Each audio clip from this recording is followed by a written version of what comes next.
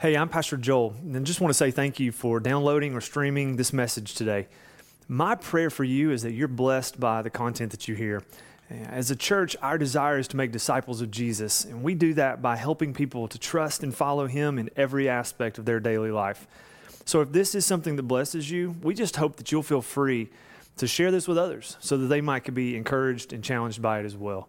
We are finally moving into the second chapter of the Gospel of Luke this morning. And hope you guys had a great celebration with your family and friends this week, getting to be around people that you love. I hope that was a part of that. If not, then we hope that you felt God's blessing just over your life as you experienced time with Him, celebrating the birth of His Son. And so we are continuing in this study that we've been doing called From the Cradle to the Cross. We're just looking at the Gospel of Luke from this Christmas season until Easter. And we're going to be walking through the life of Jesus and following along with the things that Jesus does in His life and in His ministry to bring us to a place where we can know His Father.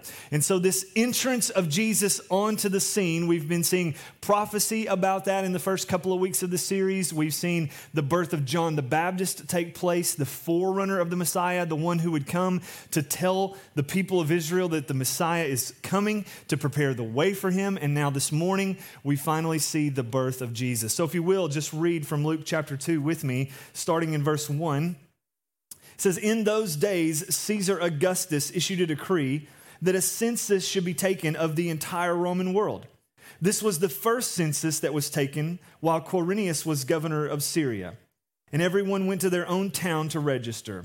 So Joseph also went up from the town of Nazareth in Galilee to Judea, to Bethlehem, the town of David, because he belonged to the house and the line of David.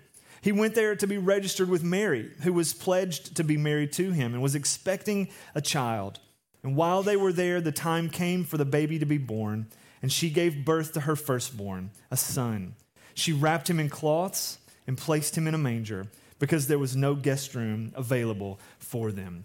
Now, when we see Luke's gospel as he writes this, it's a very simple telling of the birth of Jesus. Luke gives us a lot of details around things that are taking place at this time, but few details about the actual birth experience. Even though Luke is a doctor and a historian, he primarily wants us to know a couple of things. And from the historical point of view, and as he's writing to both a Jewish and a Greek audience, he wants them to know, hey, this is taking place in the time of Caesar Augustus, who issues this decree that the entire Roman world should be taxed. And we know that this comes from Caesar. It's probably part of his arrogance to want to have the entire Roman world counted. He also wants to collect taxes from people, so it just boosts his economy. But you also see some important things here, because while Caesar issues this decree, it's really God pulling the strings from behind the curtain. Because the prophecy of the Messiah's birth was that he would be born where? In Bethlehem. And yet, where do Mary and Joseph live? Well, they live in Nazareth, right? And so how do you get someone from Nazareth to Bethlehem? Well, God designs this conflict that takes place. You go, well, let's put Caesar in charge. Caesar had instituted what's known as the Pax Romana, or a time of Roman peace. It came after a time of Roman war. There was civil war that took place, and Augustus Caesar had to take out two other kind of co-regents in order to become the main Caesar of the day. But after he becomes Caesar, it issues in a time of peace for the Roman world. And so Caesar has this moment now where he wants to bring all of the Roman world together, to count them, to tax them, and to find out what his empire really looks like. But in doing that, he gets Mary and Joseph from where they live to Bethlehem, where God needs them to be in order to fulfill this prophecy about Jesus, the Messiah of the world, being born in Bethlehem. And why is that possible? Because everyone has to go back to the city of their origin, the city of their birth, and Joseph is of the house and the line of David. Right? And so again, another prophecy fulfilled, that the Messiah would be from the line of David and the tribe of Judah.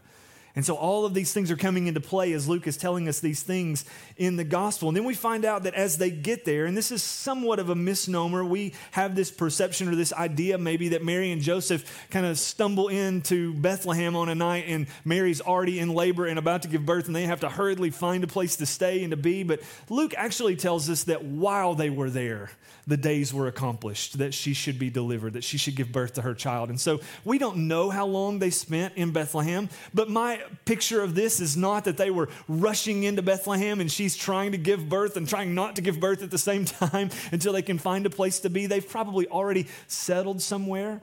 The other misnomer may be that they find no room in an inn, no hotels available for them, so they have to give birth in this cave or this cattle stall, where actually the word that's used here in the Greek language would be more of a guest room. When we see Luke later in his gospel write about the story of the Good Samaritan, when the Samaritan picks up this man off the street who's been beaten and left for dead, he takes him to an inn. And Luke uses a different word for that inn or hotel than he does in this passage when he writes about the guest room that Mary and Joseph have no access to. They're probably in someone's home who doesn't have a guest room. The homes would have been just kind of a square, a box. And on the lower side of that would be an area that would be a step down, much like if I were just to take one step down from this stage. And the lower part of their home would be the place that at night they would bring their animals into, and it would be the stable area. It was included in their home. And so there's no guest room for Mary and Joseph, but there is a place in the stable, and there is a manger that's there. And so when Jesus is born, they wrap him in cloths. Some of your translations, if you've grew up like me memorizing the King James Version, it might say the swaddling cloths, right? These swaddling cloths, and they laid him in a manger. Now, those swaddling cloths, or these cloths that we're talking about, will become important in Luke's gospel in just a minute, because as Luke writes this, he wants us to figure out some things, and he's really going to give a clue for some shepherds that are coming into the story. And so when Jesus is born, his arrival has been made into the world. He's placed in a manger. The King of Heaven, can you imagine? The King of Heaven leaving glory, being born in a cattle stall, wrapped in swaddling cloths that would have been used for sheep, and placed in a stone manger. And that's where we find Jesus, the Savior of the world, the one who came for us to give us redemption from our sins, makes his humble entrance into the world. This isn't glorious, it's not magnificent from our perspective, but it's full of God's glory. And so we're going to see how that plays out, because the next thing we see is that some angels appear, or rather an angel appears. If you look at verse 6, we move on to another scene. Luke just kind of leaves this scene of the Messiah, the birth of Jesus. And we're like, no, man, tell us more. Like, was it a silent night? Did Jesus cry? Was there stuff going on? I can go ahead and guarantee you it was not a silent night. The birth was painful. The birth was crazy. It would have been a mess to deal with, just like every other birth that takes place in human history. And when Jesus was born, guess what? He screamed and he cried. And he was a newborn. And he probably had his days and his nights mixed up. And so when you want to be sleeping at night, the baby wants to be awake. And he's crying and all this stuff, right? And so all of these things are going on. This is a normal family. And so Luke doesn't give us the details and the pictures, and he doesn't fill in all the blanks. He just kind of says, and he was born and placed in a manger. And then he just moves on to the next scene. Check out what the next scene looks like. Verse 8. And there were shepherds living out in the fields nearby, keeping watch over their flocks at night. And listen, if you're reading this for the very first time, and when Luke penned these words, and he started to put this out for the public to find and for the church to see and to read about, your mind would immediately jump to, why? We're going to leave the birth of the Messiah and jump to, and there were fields and shepherds in fields nearby keeping what? Like, why did we just make that transition? Why did we make that jump, Luke? What are you trying to tell us? And the beautiful part of this narrative is that Luke is trying to give us a key into something that we sing about in some of our Christmas songs, but we don't always know about based on reading the text. And that's this, that they were certain shepherds, right? And when we say that, it's certain or specific. We just sang the song a minute ago, the first Noel. The angels did say to certain poor shepherds in fields where they lay. There's another Christmas song that we sing, God rest ye merry gentlemen, that says, for God, our heavenly Father, a blessed angel came, and unto certain shepherds brought tidings of the same, how that in Bethlehem was born the Son of God by name. O tidings of comfort and joy. So what is it about these certain or these specific shepherds that Luke wants us to know about? Well, here's what's going on. When you think about Bethlehem, and Luke says, and there were shepherds in fields nearby, we need to understand that right outside of Bethlehem were the shepherd fields. And the Bethlehem specific or strategic location is about 6 to 8 miles away from Jerusalem. Jerusalem is where the temple is. Jerusalem is where the sacrifices take place. And what do the people need for sacrifices for their sins? They need sheep. Where are those sheep raised? They're raised in the fields outside of Bethlehem. In fact, there's an area just outside of Bethlehem known as Migdal Eder, the watchtower of the flock. And so when Luke writes about this, for the people originally reading this who know the layout of Israel, who know what Bethlehem and Jerusalem look like, they would have clued in and gone, oh, shepherds in nearby fields. That's the fields where they raise the sheep that are going to be taken to Jerusalem to be sacrificed for the sins of the people. When God sends the angel to these certain shepherds, these specific shepherds, he wants us to get the clue that he's telling the ones who care for and watch over and bring into the earth the sheep who are going to be used for sacrifice for sins down the road. And he comes to these shepherds and he says, I've got something I want you to do. There's a baby that's just been born. And so listen to the exchange that takes place now as an angel of the Lord appears. Verse 9. An angel of the Lord appeared to them, and the glory of the Lord shone around them, and they were terrified, because that's just what happens when angels show up. It happens every single time, right? And the angel says to them, do not be afraid. I bring you good news that will cause great joy for all the people. Today in the town of David, a Savior has been born to you. He is the Messiah, the Lord. And this will be a sign to you. You will find a baby wrapped in cloths and lying in a manger. Now, I want us to stop there for just a second because there are a couple of things that we see taking place here. Number one, as the angel shows up and says, do not be afraid. I've come with glad tidings, great joy, good news, great joy that will be for all the people. Right? The first message of the angel is there is good news from heaven. The God of the universe is sending joy to the earth, and it's for everyone. And so when we think about Christmas and what we've just celebrated and what the birth of Jesus is all about, we need to understand that God's announcement of the Savior's birth is for all people. Jew and Gentile alike are given the invitation to respond to Jesus as Savior. He says this message is for everyone. This is for all of us. We all need this gift that God has just sent. This Savior is for the world. But he goes on and he also says this Savior is personal. He says he's for you. Good news of great joy, which shall be for all the people. And this will be a sign for you. And he points at the shepherds. He goes, hey, this is good news for everybody, but God wants to narrow this down and go, I don't want you just to think about this on the macro level. I want you to get this in your heart. I want you to get this in your soul, that this gift is for you. Like this is for the whole world. But don't exclude yourself thinking that you're not good enough somehow, that God doesn't love you enough somehow. Well, yeah, it's for everybody. I get that, but not me. How many times do we say that to ourselves? I'm not good enough. Why do I deserve God's grace? Why do I deserve his love? How could I possibly have received this gift that he wants to give to us? I know it's for everyone, but everyone surely can't include me, right? And the angel wants them to know, no, that's not true.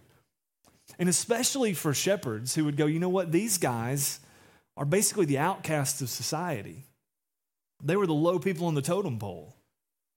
And so when the angel comes to them, they would go, wait a minute, why would you come to us? Aren't there more important people that you would go to with this message of the Savior's birth? What do you mean this is for all people and here's the sign for you? And I think the angel wanted them to know specifically, hey, this is something that I want you to grab a hold of. That this is for you so much to the point that I want to give you a specific sign so that you get it. Signs have been important throughout these first couple of chapters of the Gospel of Luke. The first sign that we were given was for Zechariah when he said, how can this be? I'm old, my wife is old, we can't have kids at this point. And the angel goes, okay, well, here's how you can trust and know that I'm saying and speaking the truth. You don't get to talk anymore for the next 9 months. Then the second sign comes to Mary. When she asks the question, well, how can this be? I'm a virgin. And the angel says, the Spirit of God is going to come on you. Here's how the logistics of that's going to work out, Mary. You're going to be supernaturally given the ability to have birth, even in your virgin state. And this is going to be a sign for you. Even your cousin Elizabeth, who was said to be beyond the age of childbearing and barren her entire life, she's now 6 months into her pregnancy. And what's the first thing that Mary does? She runs off to go find Elizabeth. And she finds that she really is pregnant. And now these angels come to the shepherds and go, and here's the sign for you. You'll find this baby wrapped in cloths and lying in a manger. And the angel makes this so specific to the shepherds. To go, you guys get this, right? You guys understand what this is like. When you bring an infant lamb into the world, what's the first thing you do? You clean it off and you wrap it in swaddling cloths and you place it in a manger. Why?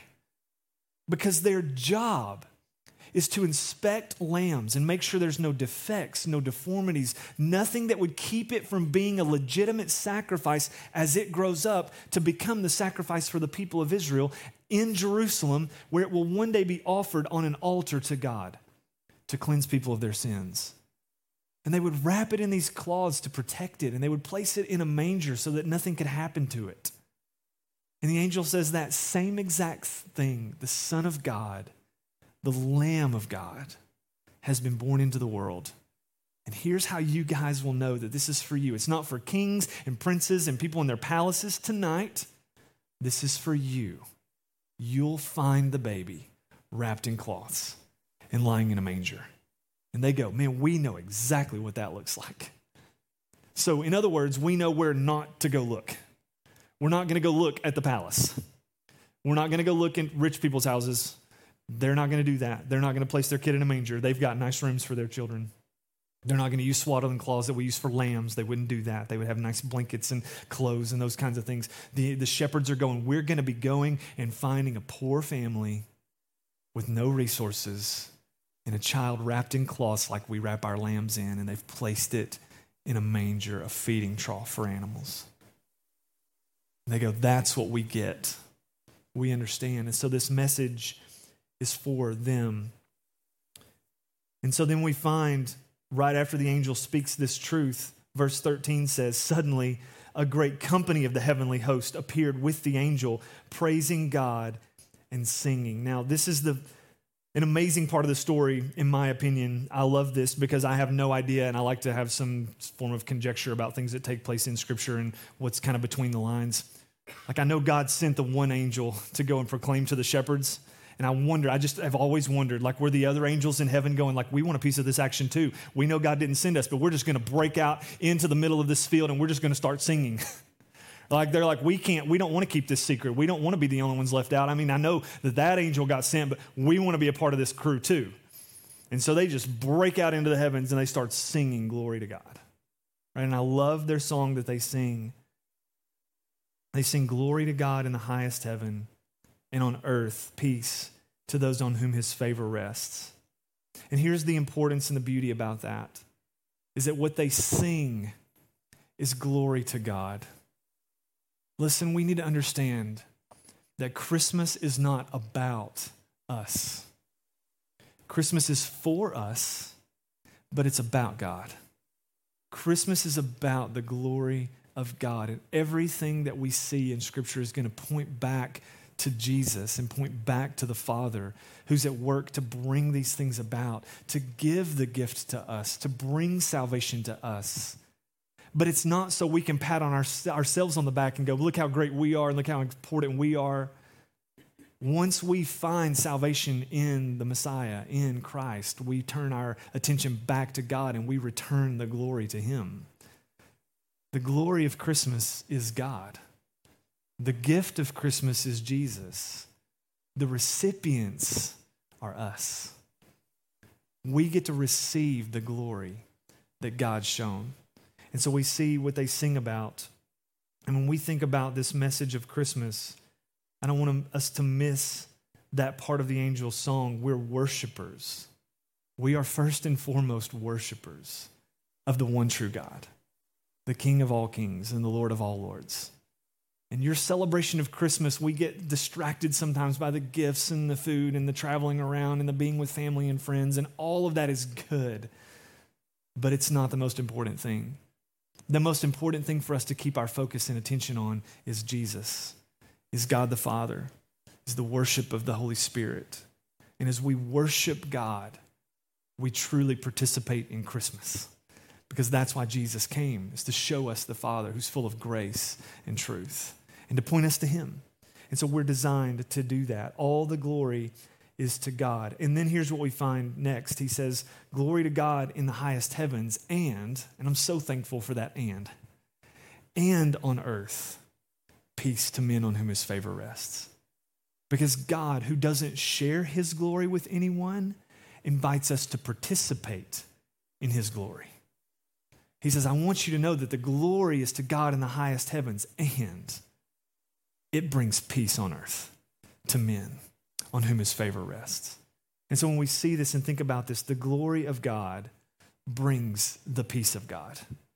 Earlier this morning, I talked about the idea of the Pax Romana, the peace that Caesar Augustus issued in peace to the Roman Empire. But God brings real, lasting peace. He brings that through his Son. He's the Prince of Peace. And we see this in Scripture, and we need to know and understand, because in our world today, we've lost a sense of our peace. There's so many things that distract us and steal peace from us, right? Viruses that steal our peace. Brokenness that steals our peace. Anxiety that steals our peace. Hate for others that steals our peace. Being felt like we're hated that steals our peace. There are all these different things that come to rob peace from us. And God would want us to know that our peace is not found in our circumstances, but our peace is found through a relationship with Jesus Christ. And I want you to hear the truth this morning. You can go through life trying to find your own peace and make your own peace and do whatever it takes to try to get peace of mind and have peace of heart. And if you leave Jesus out of the equation, you'll just be filling yourself with things that eventually might lead to a certain peace for a certain time, but eventually will bring more anxiety. And eventually will bring more pain. And eventually will steal from you again and again and again. Because Jesus alone is meant to be the place we find true, lasting peace. In fact, in the Old Testament, when the writers of the Old Testament talked about this, in Zechariah 9:10, Zechariah writes and says, he will proclaim peace to the nations. His rule will extend from sea to sea and from the river to the ends of the earth. The kingdom that God is bringing. And on earth right now, we have a certain peace.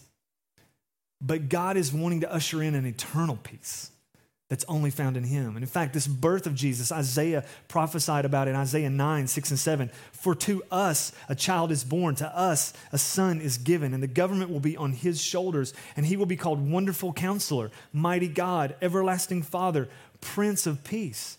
Of the greatness of his government and peace, there will be no end. He will reign on David's throne and over his kingdom, establishing and upholding it with justice and righteousness from that time on and forever. The zeal of the Lord Almighty will accomplish this. And so for us, when we ask that question, well, man, how can I have this kind of peace? It only comes through a relationship with Jesus. And then we start to still look around at our world and go, well, I know Jesus and I have a relationship with Jesus, and yet I still don't always have peace. I still find things in my life that rob peace from me and take joy from me and remove hope from me. And so how does that work? And I think we have to develop a theology that helps us get and understand that his peace is with us even in the most trying times. And you ask, well, how is that possible? Because we have a theology that constantly reminds us that the God of glory has extended peace to us. Jesus came so that regardless of our circumstances, we would know peace. Not because we have peace in the middle of the storm, but because we have an anchor for our souls in Christ that helps us be grounded in the middle of the hard things that come along. That he's able to say, even in the storm that you're going through, hold tight to me, I'll bring peace. And even if you don't feel peace here and now, know that peace is coming and it's going to be everlasting. Jesus even told us, hey, listen, in this world, you can expect trouble, but take heart because I've overcome the world. So listen, church, listen, Christians, those of you who don't have a relationship with Jesus, listen.